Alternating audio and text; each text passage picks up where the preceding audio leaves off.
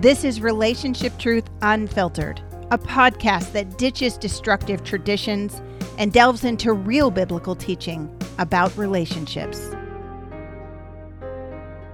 Welcome. I am Leslie Vernick, and today we are talking with Greg Wilson and Jeremy Pierre. Greg and Jeremy have co-authored the book, When Home Hurts, a guide for responding wisely to domestic abuse in your church, which I read and highly endorsed. Greg leads Soul Care Associates, a counseling and consulting practice in Texas, and he specializes in counseling adolescents, men, couples, and families through a wide range of issues, including abuse and domestic violence. He also consults with leaders of churches and other organizations on adopting best practices for care. Greg is married and has one daughter. Jeremy Pierre is the dean of the Billy Graham School of Missions and Evangelism and Ministry and professor of the biblical counseling at the Southern Baptist Theological Seminary. He and his wife, Sarah, have 5 children and live in Louisville, Kentucky. Welcome to both of you. I'm so glad you're here. Great. Thanks so much, Leslie, for having us. Yeah. Thanks for having us. You know, I want to start with just how, or even perhaps a bigger question, why? As 2 men in the church, did you get interested in the topic of destructive relationships?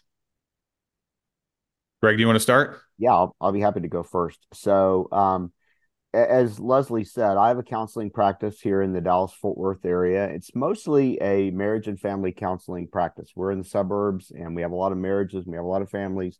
And so, although I do the gamut, as she described, I do a lot of relationship counseling. And I'm also involved in my church. I'm a care deacon at my church, which is a large church here in the Dallas-Fort Worth area as well. And what I began to notice several years ago now is that both in my counseling practice and in my ministry at the church is that there were some couples that would come seeking relationship help, but as I began to learn, they didn't really have a relationship problem. They had a different kind of problem, as you're well aware, Leslie. The problem that they had was that it was an abusive or a destructive relationship.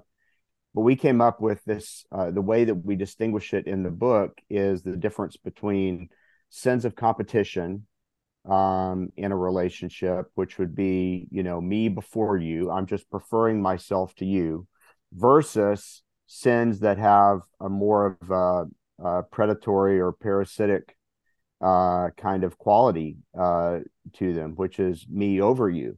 And it gets into the power and control dynamics and the entitlement and some of the other things. So I started seeing these kinds of relationships come into my practice. And I became pretty convinced that most Christian counselors I knew, including myself, honestly, several years ago, and our church was just not doing a good job. Like we didn't get this. We didn't see, and we were treating relationship problems. We were treating abuse problems like relationship problems. They would come in saying this is a relationship problem. This is a marriage problem. And we would just assume that they knew that that's what it was and behave in that kind of way, of course, to the detriment of the person who's suffering in the relationship. And around that time, I met Jeremy Pierre. I was going to work on a doctorate, and I was talking to him about doing a doctorate at the seminary that he's at. And I told him what was on my heart as far as like what I was seeing in our church and in my practice. And Jeremy, you can pick up from there if you want to, or you can backtrack a little bit if you need to as well. Yeah. So Greg touched on the origin story of the book, but sort of the origin story of what you were asking about, Leslie, like my interest in this was actually far longer ago than that. My family, I'm one of 6 kids, and my oldest sister actually was in an abusive marriage that we did not know about at the time. It was very well hidden for a few years. And when that came out, I was in high school at the time, and it honestly rocked my world. Not just about domestic abuse, but about the nature of what people are capable of and how what appears at the surface is often very different in the heart. And so that's sort of the origin story of my interest in helping folks in domestic abuse situations, but also in counseling itself. I really, as I look back on my life, that was the first time, and I went to a great church. And by the way, they responded really well to that situation. Okay. Now there's things that they weren't sort of dialed into. There's ways they could have improved, but their heart was for my sister as she was hurting. And I just am so very thankful for that. And this was a long time ago, so that was great. Yeah, it was a long time ago. And what I'm super thankful for, even looking back now, is I think that began my journey, even thinking about what does it mean for people to deal with their inner life before the Lord and to be aware of the things that they don't want to be aware of in their motivations and in their actions and in the impact that it has on other people. Right. And so that sort of began a trajectory towards ministry for me, let alone sort of being concerned with this really important issue. So then the origin story of the book, as Greg was getting at, was I just found in Greg a man who has spent thousands of hours sitting with abuse victims, abusers, and with my theological background, we just sort of combined in such a way where we wanted to write a biblically informed book that nevertheless had the wisdom of experience with individuals in the complexities of what goes on in an abuse situation. So that's what gave us both confidence to kind of move forward with the project. I loved how you phrased, and I don't know if I can even recall it, the different kinds of sin, but the sins that were more predatory and the control over. And I wonder how you, as men who grew up in a, evangelical, complementary church, patriarchal culture, kind of were able to see that. Because I think so many churches, when they think of power over, they sort of think that that's actually biblical, that it's authority, it's God's right, you're the head, you're the authority over. And so obviously you have power and control over. So how did you distinguish that as men who still believe some of the views of complementarianism and yet don't subscribe to a power over dynamic in marriage?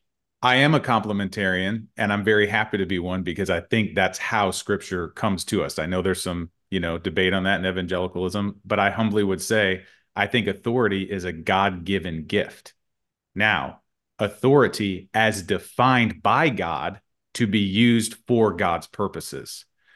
And so when I think of that, I think of Jesus's words that the Son of Man came not to be served, but to serve and to give his life a ransom for many. That happens in the very context of a debate between the disciples about who was going to be most influential, have the most authority, be most glorified.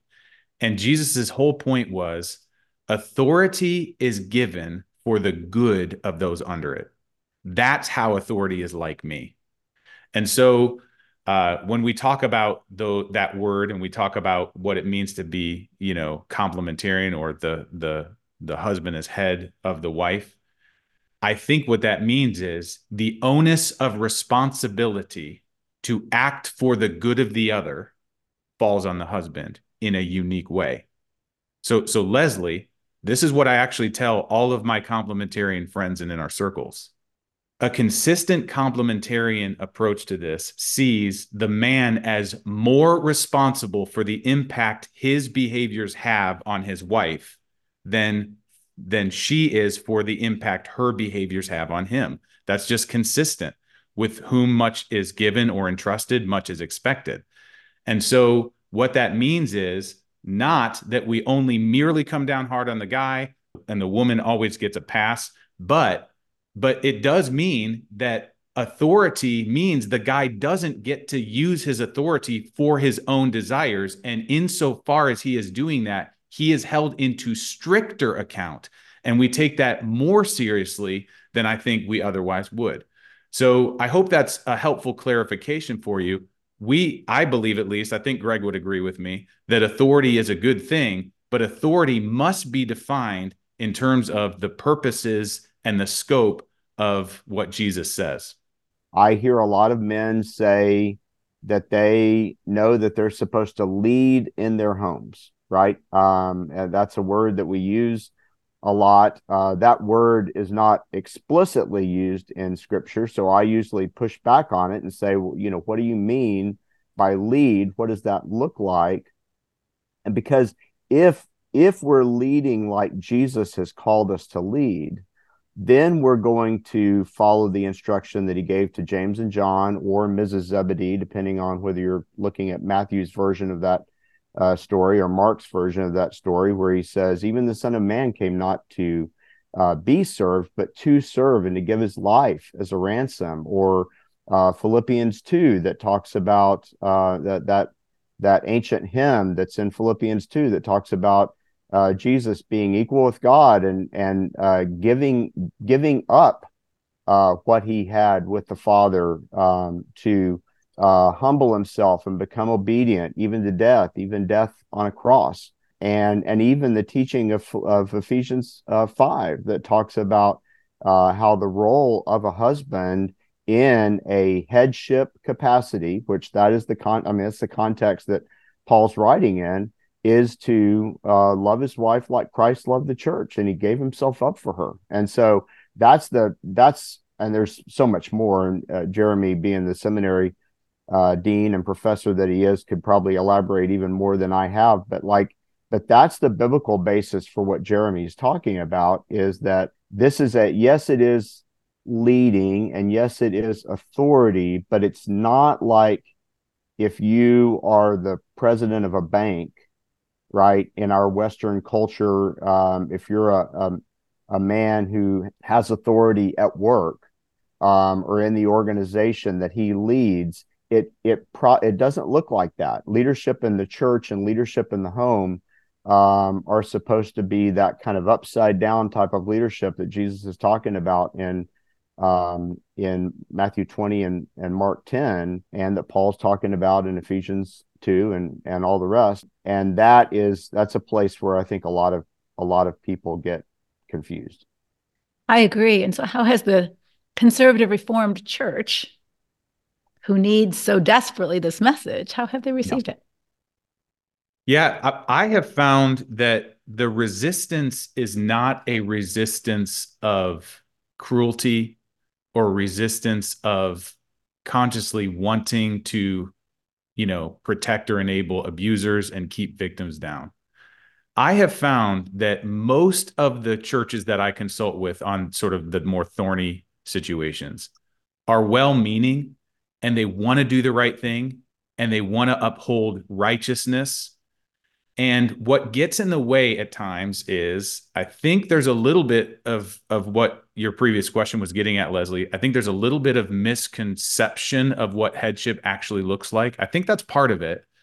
I have personally found that a bigger part of it is an inadequate doctrine of sin, ironically. Okay. So hey, listen, I'm Reformed. So that means we believe in total depravity. We have a very deep and very thorough doctrine of sin.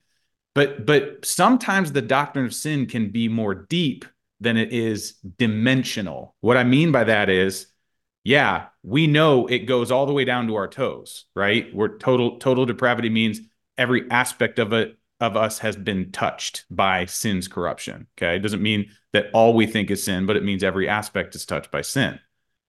But when I say dimensional, I mean sometimes it's a little bit harder to see how that expresses itself in obvious, but also less obvious ways, subtle ways. So for instance, all sin in Scripture has a self-deceptive element to it.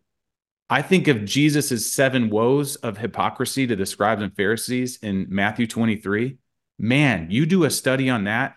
That is as dynamically or psychologically complex as you can imagine, where basically Jesus keeps hammering at, you look like this, you think you're righteous, you think this is okay because you do X, Y, and Z, but inside you are rotting. You are not like me. Or Hebrews 3:12 through 13, there's this inward deception that we ourselves can be hardened by a deceptive heart and not be aware of it. Or, 1 John 1, we all love 1 John 1:9 if we confess our sins, but that happens between 8 and 10, where it says, if you say you have no sin, in other words, you don't agree with God about the depth of your sin, you're deceiving yourself. That there's a reflexive deception that happens with sin. So all that to say, I have found that churches have a hard time acknowledging that men that they know, they think of as good guys that volunteer at church, that men could possibly be capable of the level of ugliness and the level of abusiveness that this woman, this wife, is claiming and disclosing to people, at great cost and risk to herself, right? And so in other words, I don't know, Leslie, I'm going to say it in an overly simplistic way. Good men have a hard time imagining how bad men can be. And I know that I'm being simplistic because we're all bad in the sense of like, we all need the redemptive work of Christ. But what I mean by that is when your average church pastor, who hopefully is a godly man at home and is trying to live a godly life and help other men be godly, when they hear about levels of manipulation to this degree, it's hard for them at times to be dialed in because it's hard for them to believe. It's hard for them to even relate to it. Okay. And yet I would say, I think our calling, as Jesus's words in Matthew 10, right?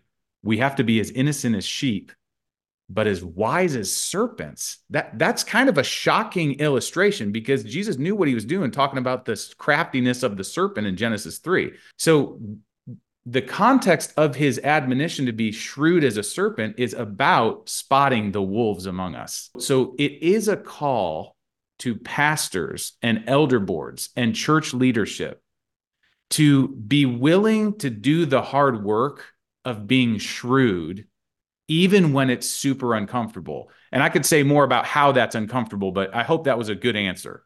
I think they are uncomfortable with a number of things. One is really seeing him to the level of depravity that she may be describing him as. But I also think that the conservative church so highly values marriage. Mm-hmm. Yeah. That almost nothing qualifies in their mind to create such a breach in that relationship that qualifies for it to be terminally ill. Yeah. And I would actually argue that the more we value marriage as God has designed it and defined it, the more we will be dialed into these things. Because, again, going back to the headship thing, that man is responsible for representing Jesus Christ to his wife and to his family in laying down his life for her building up. And one of the ways we define abuse in our book is that we as image bearers use our capacities as people to diminish the capacities of another person to make her easier to control. That's tearing down, that's diminishing, that's making her, in one sense, treating her less human, whereas the admonition in Ephesians 5, Colossians 3, everywhere, is that the husband actually builds her up into a fuller version of what she was made to be by God. And so I would say that the more we honor marriage as God described and not just as a convenient contract legally, then we're actually going to be more dialed into the potential misuse of it. Sometimes, and Leslie, I know you've used this language before, sometimes in the church, in our first impulse, we are more focused on saving a marriage or on thinking about the marriage and what God thinks about the marriage and what God wants for the marriage than we are about what God wants for the people in the marriage, the individuals in the marriage. And it's both and, right? It's not either or. I mean, the marriage is still important. All of us are married. Marriage is a good thing.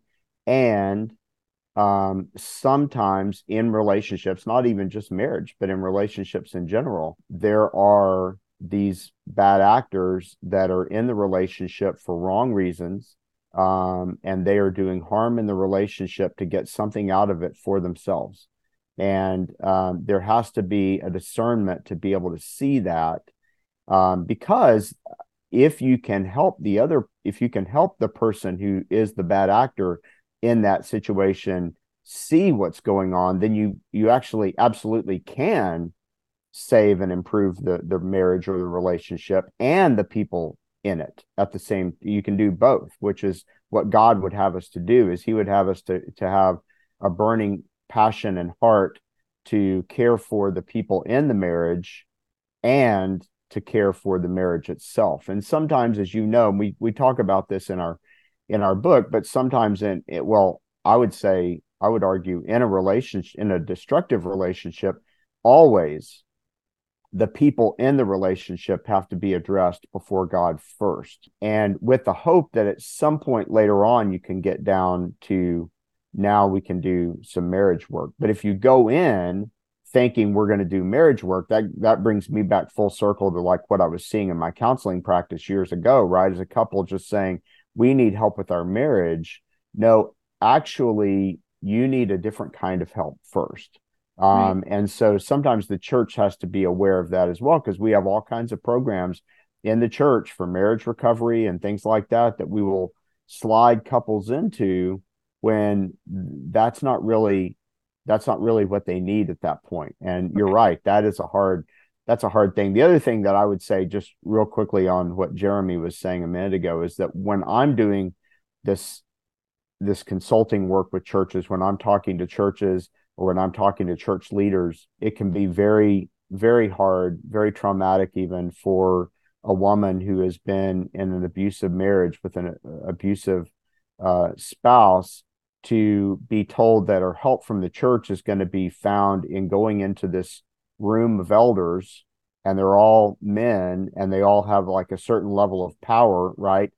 To instruct those churches that you need to be aware of that dynamic, that when that's going on, it might be helpful for her first meeting to be with an elder's wife or a pastor's wife or another woman in the church who does women's ministry or whatever, who's been trained in this dynamic, to be the first person that she sits with to tell her story. And then that person brings in, elders in the church at the right time and in the right way.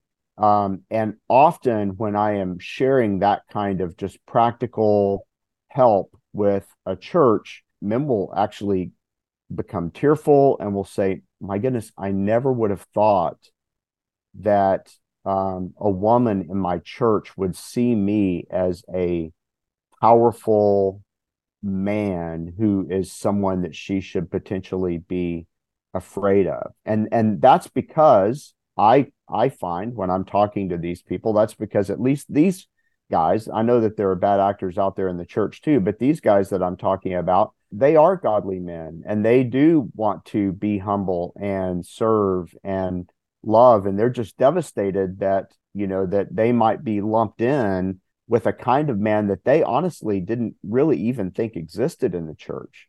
And they're learning that they do. And that this guy who is her husband, who may look on the outside, as an upstanding church going person, when she starts telling her story about the things that happen in their home, they begin to realize, man, there are these bad actors that I'm saying that are out there. And I think Jeremy's exactly right. I think a lot of guys who are just trying to serve the Lord and serve their congregations faithfully and love their families, they really are sometimes surprised at how many of these people exist in the church. Yeah. As you've written your book and it's been out for a while, what have you learned the hard way about abuse in marriage? I think what I've learned the hard way is that the obvious situations are the easiest and the less obvious ones are the hardest. And by the way, I don't mean the obvious situations are easy in the sense of it's less painful for the victim or anything like that. I mean, it's less opaque and less mysterious. There's less to figure out in terms of what even is going on here. And that the actions can be a little bit more decisive and more immediate if the victim is willing to take those actions. It's clear and easier to communicate to your congregation the more obvious it is, like in situations of physical danger and physical abuse. Right.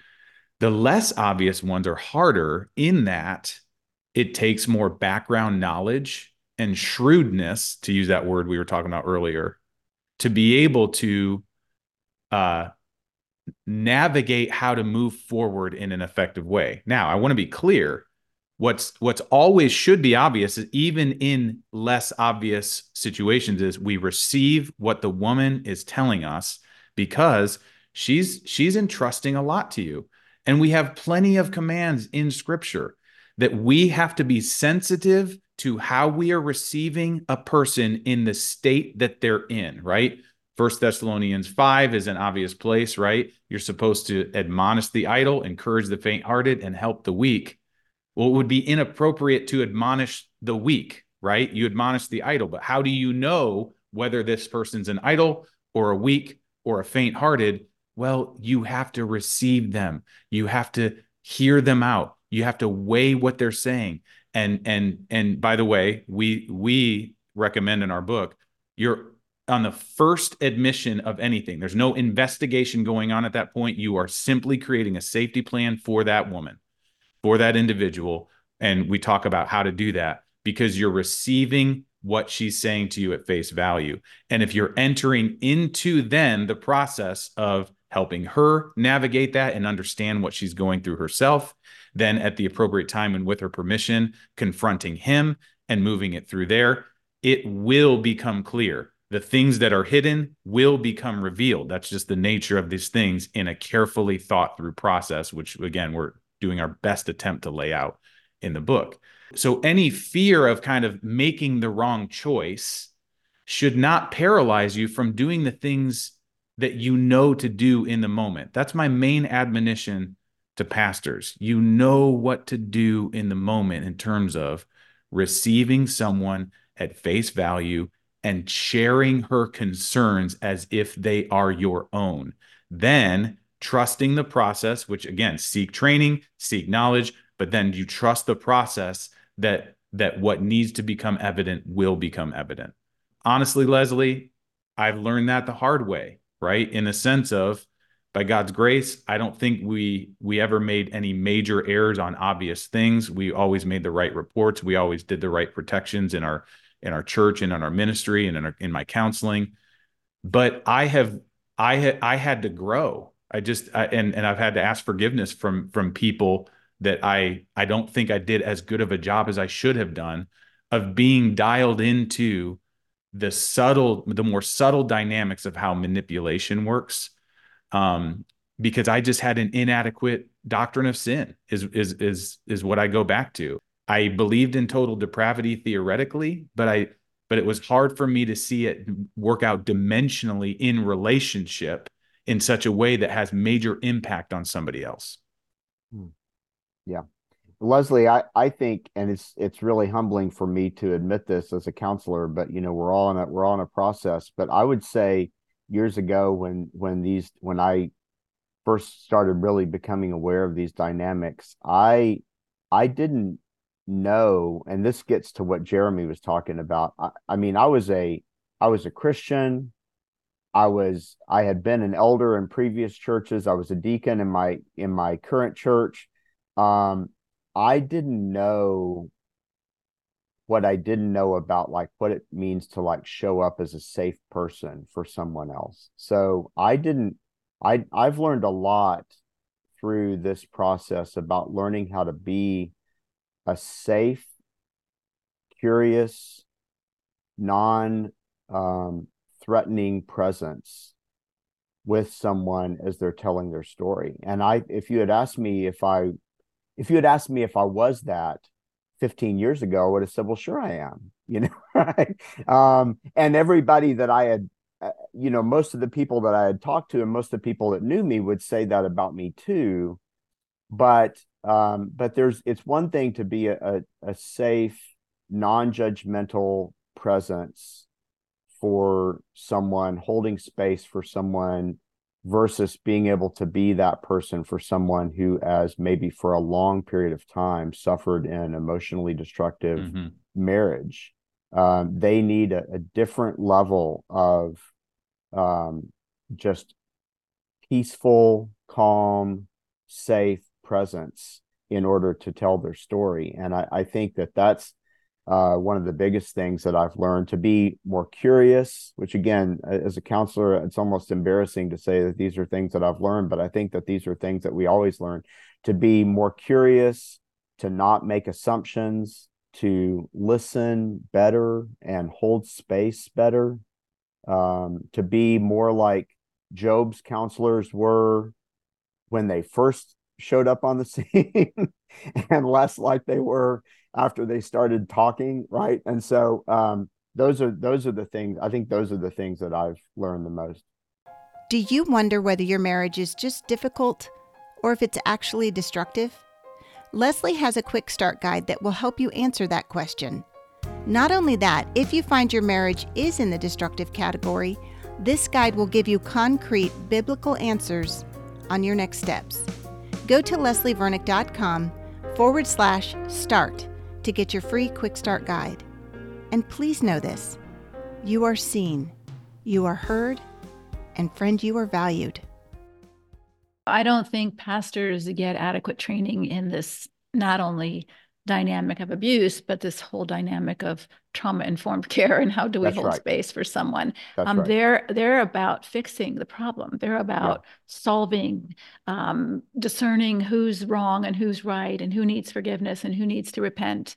That seems to be the model in the more conservative churches of how we handle these kind of things. Mm-hmm. And so what advice would you give when a woman goes before her conservative church that might help her to feel more confident that she will either be believed or at least listened to or heard? Because, and I don't blame pastors for doing it wrong. I don't think they get enough training to do it right. They don't even get enough training about what the problem is. So they're doing the best they can.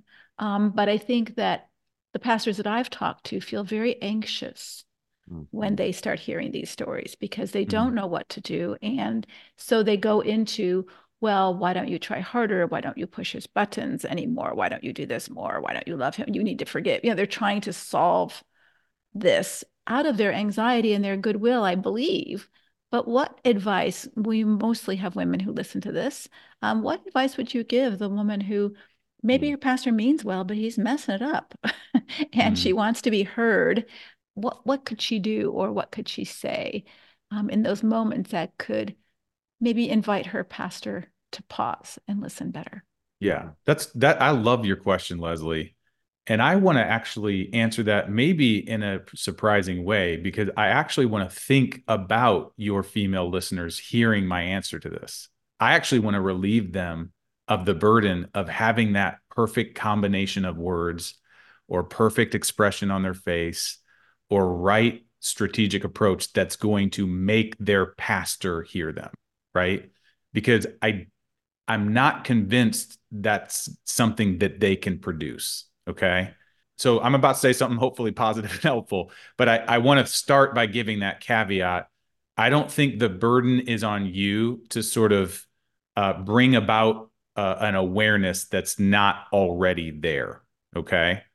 Now, having said that, I think the right approach is to have such deep confidence in the Lord, okay, that you can patiently approach things, but with a good strategic way. So here's something I have found helpful as I've just observed this in other churches, okay? If a woman can disclose to another woman who is trustworthy, that she trusts, first of all, obviously, but also is an example of sort of godliness and a pillar, even if she can, in the church, and can just basically start there and get a receptive ear there, oftentimes then approaching the pastor either through her or with her can actually be effective in not having the onus of responsibility just simply on this woman who's already having a hard time with the idea of going in front of a pastor she's not sure is going to be received. Okay. So that's at least one, I think, practical idea that might be helpful for them to at least prayerfully consider, who might that person be? So, Greg, I don't know if you have something more. Yeah, I would say to your female listeners, kind of piggybacking on what Jeremy was just saying, take heart in what these two men who are still learning and still in the process have just told you. We were men who people would have looked on the outside and said, Jeremy's got all the answers for this situation. You should go to Jeremy. He'll know what to do. Greg is a good counselor. He's qualified. He's trained. He knows what to do. And we're saying that we are on a learning curve and that we have been on a learning curve for a long time. And I would even go so far as to just speak directly to some of the women who are listening and say, it was a woman just like you who helped me better understand what the experience is like. Mm-hmm. And so it's important. Your story is your story. No one else can tell it like you can. I would empower and embolden that person, again, in the way that Jeremy's talked about doing it, to share her story and to say, I might be used of God to help this person understand this experience better. Now, I would also say, because I don't want to heap too much of a burden on this person listening to this, it's not your job to train your pastor in these things. That's not your job. If they just won't hear, you're going to have to find help from another source, right? If they just won't hear you. But can I piggyback on something Greg just said? I really loved. So I started answering your question with a practice, just a tip. Greg moved towards a principle. And so let me try to summarize or crystallize that principle. It's humility. Yeah. Here's what I mean by that. I think I would say to your female listeners in that situation, the evidence you kind of want to observe in your pastor to know his preparedness for that is humility. Is there a willingness to think in ways that are kind of outside his box, a receptivity?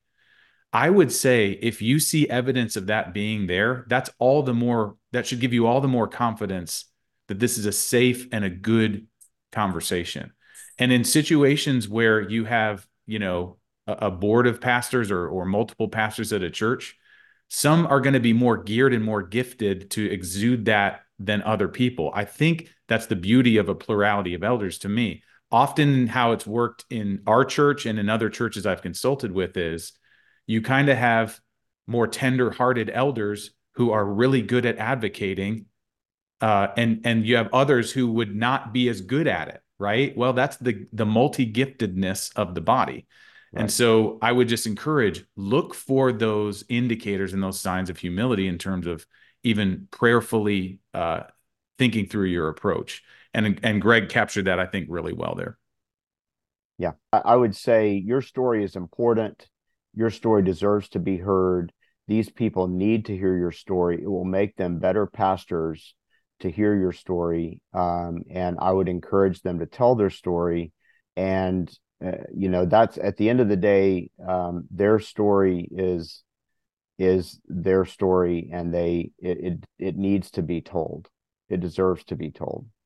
Yeah, I think that's so true. And sometimes they're in the middle of their story and they can't even articulate it very well. And so that makes it that much harder. It's not like they can, know the beginning and the end. They just are in the midst of the trauma. And so they may not even be being very linear in their story or being right. And that's where some of those questions like, tell me about the first time this happened, or this dynamic emerged. Tell me about a typical time. Tell me about the worst time. And we have some of those questions in the book as well to equip.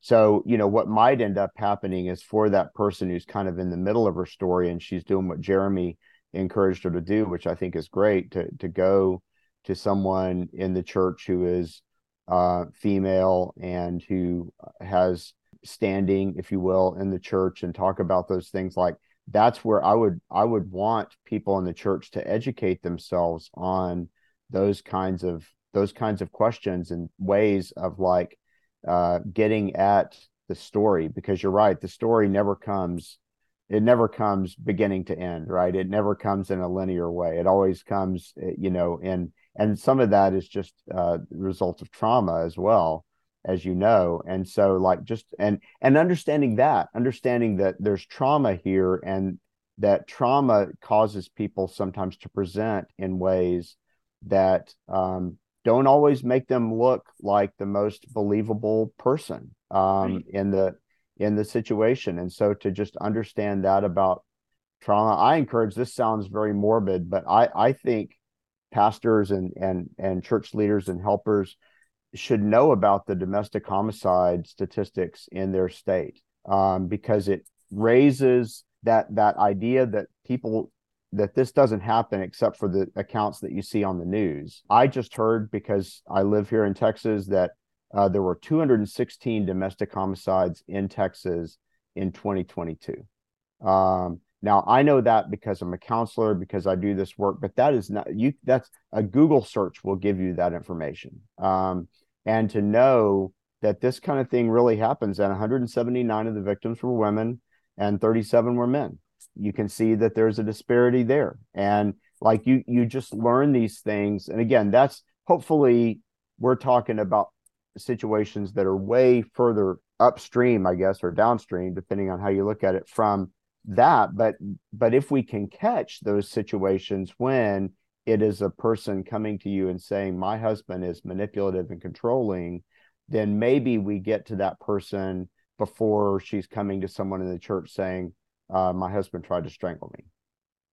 Overall, guys, have you seen that curiosity, humility, willingness to learn, willingness to educate themselves?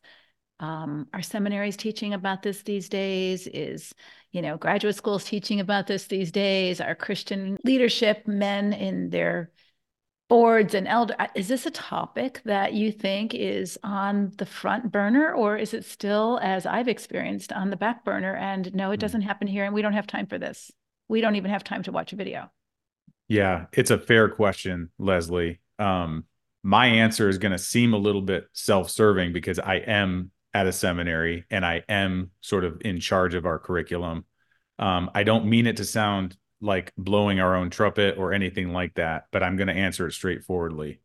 We very much have this concern, and we have very much installed more and more in our curriculum in the last 5 to 6 years, especially. That's in part because we just the overall like need to improve a curriculum, period. But that's also in part because I think there has been a movement by God in the church at large through a lot of good resourcing, a lot of good materials. Leslie, you've worked on this for years and years and years to raise awareness of the seriousness and the prevalence of this in our churches. And so I'm not going to just talk about me and our curriculum and program, but there's many other conservative, even reformed seminaries and training institutes and things like that that are doing a really, they're making great strides trying to do a better and better job training for this. So I'm very thankful for that. I don't want to imply or act at all like we have it solved or that it's adequate. But I, from my seat, am seeing a greater degree of receptivity in the circles that I run in. Now, having said that, I don't want to be dismissive of, boy, there's occasionally where I get called in to maybe do some consulting work or lean in with something where I just absolutely hit a brick wall. And that's probably a representative example of that circle of things that it runs in. So I don't want to in any way act like this is something that we're conquering or something that we're solving. I'm just trying to give a sense for there is some positive movement, I think, though we're sober about the reality. Can I plug something real fast that is an opportunity like that? Mm-hmm. So all of us have a friend named Chris Moles. And Jeremy and I are both involved in something that he's doing October 10th and 11th, 2024 in Winfield, West Virginia, which is close to where Chris lives. And it's called Peaceworks Live, 2024, and you can find out more about it on chrismoles.org. But I would be remiss in this situation with Jeremy if I didn't plug the fact that that's coming out, and that we're excited about being able to be part of it. And so I think that that's going to be a great training opportunity. You can find out more on chrismoles.org. But yes, there are growing training opportunities available in organizations like Chris's, and in the seminaries. And then, and many of us, Darby and myself and Chris, and Jeremy, obviously, partner with seminaries and do various trainings and things. And so there are opportunities out there for pastors to get more of this kind of training. And I would encourage them to do that. And again, I know that maybe it's not mostly pastors that are listening, but you guys who are listening, you've got a voice. Encourage your pastor, your church leader to come to this. They will learn a lot. I've been teaching on this for over 20 years, and at the American Association of Christian Counselors conference this last year, I was speaking on it several times. And this was the first year that I have had a number of men come up and say, I'm hearing you. I'm finally listening. Thank you. And that was really encouraging to me, that, there is some more curiosity, some more interest in men being leaders in this field. For a woman to speak into the kind of churches that you're speaking into is invalidated, obviously, because they don't have the leadership or the respect of those positions that, at least in the past, that other men do. So I think it's so important for men to begin to speak into this subject, into this topic with real credibility and authority. And so I thank you so much. And if there are some pastors who are listening to this broadcast right now, what would you say to them are the key elements they need to know so that they don't put someone in danger? We've had in the last 4 years in our membership group, we've had one woman almost killed by her husband, and 3 husbands who have killed themselves. And we are quite sure that they would have killed their wife had their wife not had their safety plan in place. So we have had some really scary years with horrible situations. And we're not just talking about these, because we're talking about all kinds of domestic abusive situations where he might not kill her body, but he's killing her spirit. That's right. That's right. I think you said the key phrase there, Leslie. The number one thing I would plead with pastors is get enough training. And it's not for this step, it's not a lot, honestly, to be able to create a safety plan when anything is disclosed to you. And by safety plan, as Greg and I try to lay out in the book, it can be as simple as, where are you going to go? What are you going to do when this, or this happens? Who is going to be your safe sort of voices? Who is going to advocate for you? What's going to happen? And that can change the world for somebody and just help her to think in a totally different way than she was thinking about before. It protects her in the immediate sense. And it also gives her freedom to then start realizing, wow, I can see this from an outside perspective, because a lot of things she's gotten so acclimated to and used to in that home, she's not able to think outside of that. So that is a first and initial and crucial step. It doesn't mean you're signing off on literally every word she says. Some pastors are hesitant to do a safety plan because they think that means, that means I'm automatically believing everything she says. And I just say, brother, pastor, don't even make that your concern. You don't need to have this evaluation of everything that she says initially. Your job is to treat her as a sister. Your job is to treat her as a daughter, as someone that you love and value their life.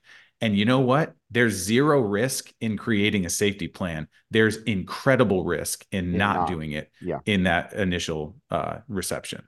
Absolutely. Absolutely. The other thing that I would say, we've said a lot in this hour, but the other thing that I think I would quickly add is know your local resources that you have that specialize in domestic violence and domestic abuse, and have just like you would for any other area. You should know, if you're a local pastor, wherever you are, you should know all your local resources. And they don't, just because they may not believe the same way you do as far as the scriptures or as far as the gospel, doesn't mean that they can't be helpful in situations like this. So just like you would know the local hospital, and you would know the local treatment center if someone is, coming to you with an addiction or whatever, know the local domestic abuse shelters and agencies. That's a place that you can start. You can start with, for example, in my context, the Texas Coalition for Domestic Abuse. And then you can ask them, who are the people in Denton County or Dallas County or Tarrant County or whatever. And so know those local resources before you need them, and have a relationship with them and be willing to learn from them. And what often you'll find is that they're willing to learn from you too, which could be another inroad for the gospel or, whatever. And so that's what I would add to what we've already said. Thanks so much, Greg and Jeremy. And the name of the book is When Home Hurts, a guide for responding wisely to domestic abuse in your church. And I would encourage every one of you who's listening to this, that you just go to Amazon and buy a copy and give it to your pastor and invite him to listen to this podcast, because it's a really good resource book, especially for pastors in a very conservative, reformed mindset, because it really, Jeremy, you do such a good job at expanding all the nuances of scripture in very many ways that are just very affirming to me as a godly woman who wants to do the right thing, but for a pastor who is pressured to feel like he doesn't want to make a mistake in those kind of situations. It's just so helpful to understand it from that deeper, nuanced scriptural way. So thank you so much for being on our podcast, for sharing your hearts and your care for women in these situations and men. And you're right that just some men who can begin to see it and own it can begin to change it, but without being able to see it and own it, it doesn't change. And for a woman to continue to endure and hope in someone changing who isn't wanting to change and isn't working on change. I mean, Jesus didn't have that hope for people who didn't want to change and he didn't make them change. And so I think we need to respect their agency and let them be who they want to be. That's right. Leslie, can I give one last parting admonition / encouragement to my fellow pastors out there on this? Love is a labor. And to respond to these situations right takes a lot of labor, and to respond to them wrong takes a very little labor, actually. And part of the labor of love, I get this from Romans 12:9, is let love be genuine, abhor what is evil, and hold fast to what is good. So love is the labor, I think, of opposing what's evil on behalf of someone while upholding what's good. And I just want to say, brother in Christ, that's going to take a lot of your time. It's going to cause emotional agony. You're going to feel confused and inadequate a lot. But this very well may be. And in fact, if someone comes to you, it is your calling from God to love. And where you can be greatly encouraged is God's going to be with you in that. God's going to do amazing things, hopefully, in the life of that woman, maybe even in the life of a repentant man. But what you're also going to find is in your church, there's going to be countless benefits that you didn't plan and didn't realize. As you're responding in love to this woman, people are going to hear that and people are going to get on board. And it just creates this sense of reinforcing a culture where righteousness and protection and justice and all the things that God loves are clearly on display in the conduct of the pastor. And I'm just telling you, health spreads through the church when a pastor acts in a loving and sacrificial way. So in other words, it's not wasted time. It's remarkably effective for the good, not just of that woman and of that family, but of the rest of your church. So that's kind of just a parting word of encouragement to my brother pastors out there. Amen. Thank you so much. Amen. Thank you for listening to Relationship Truth Unfiltered. If you need clarity on whether your marriage is difficult, disappointing, or destructive, Go to leslievernick.com/start for Leslie's free Quick Start Guide. It's totally private and will help you get clear on your next step. Again, that's leslievernick.com/start. Until next time, may God bless all of your relationships with Him, with yourself, and with others.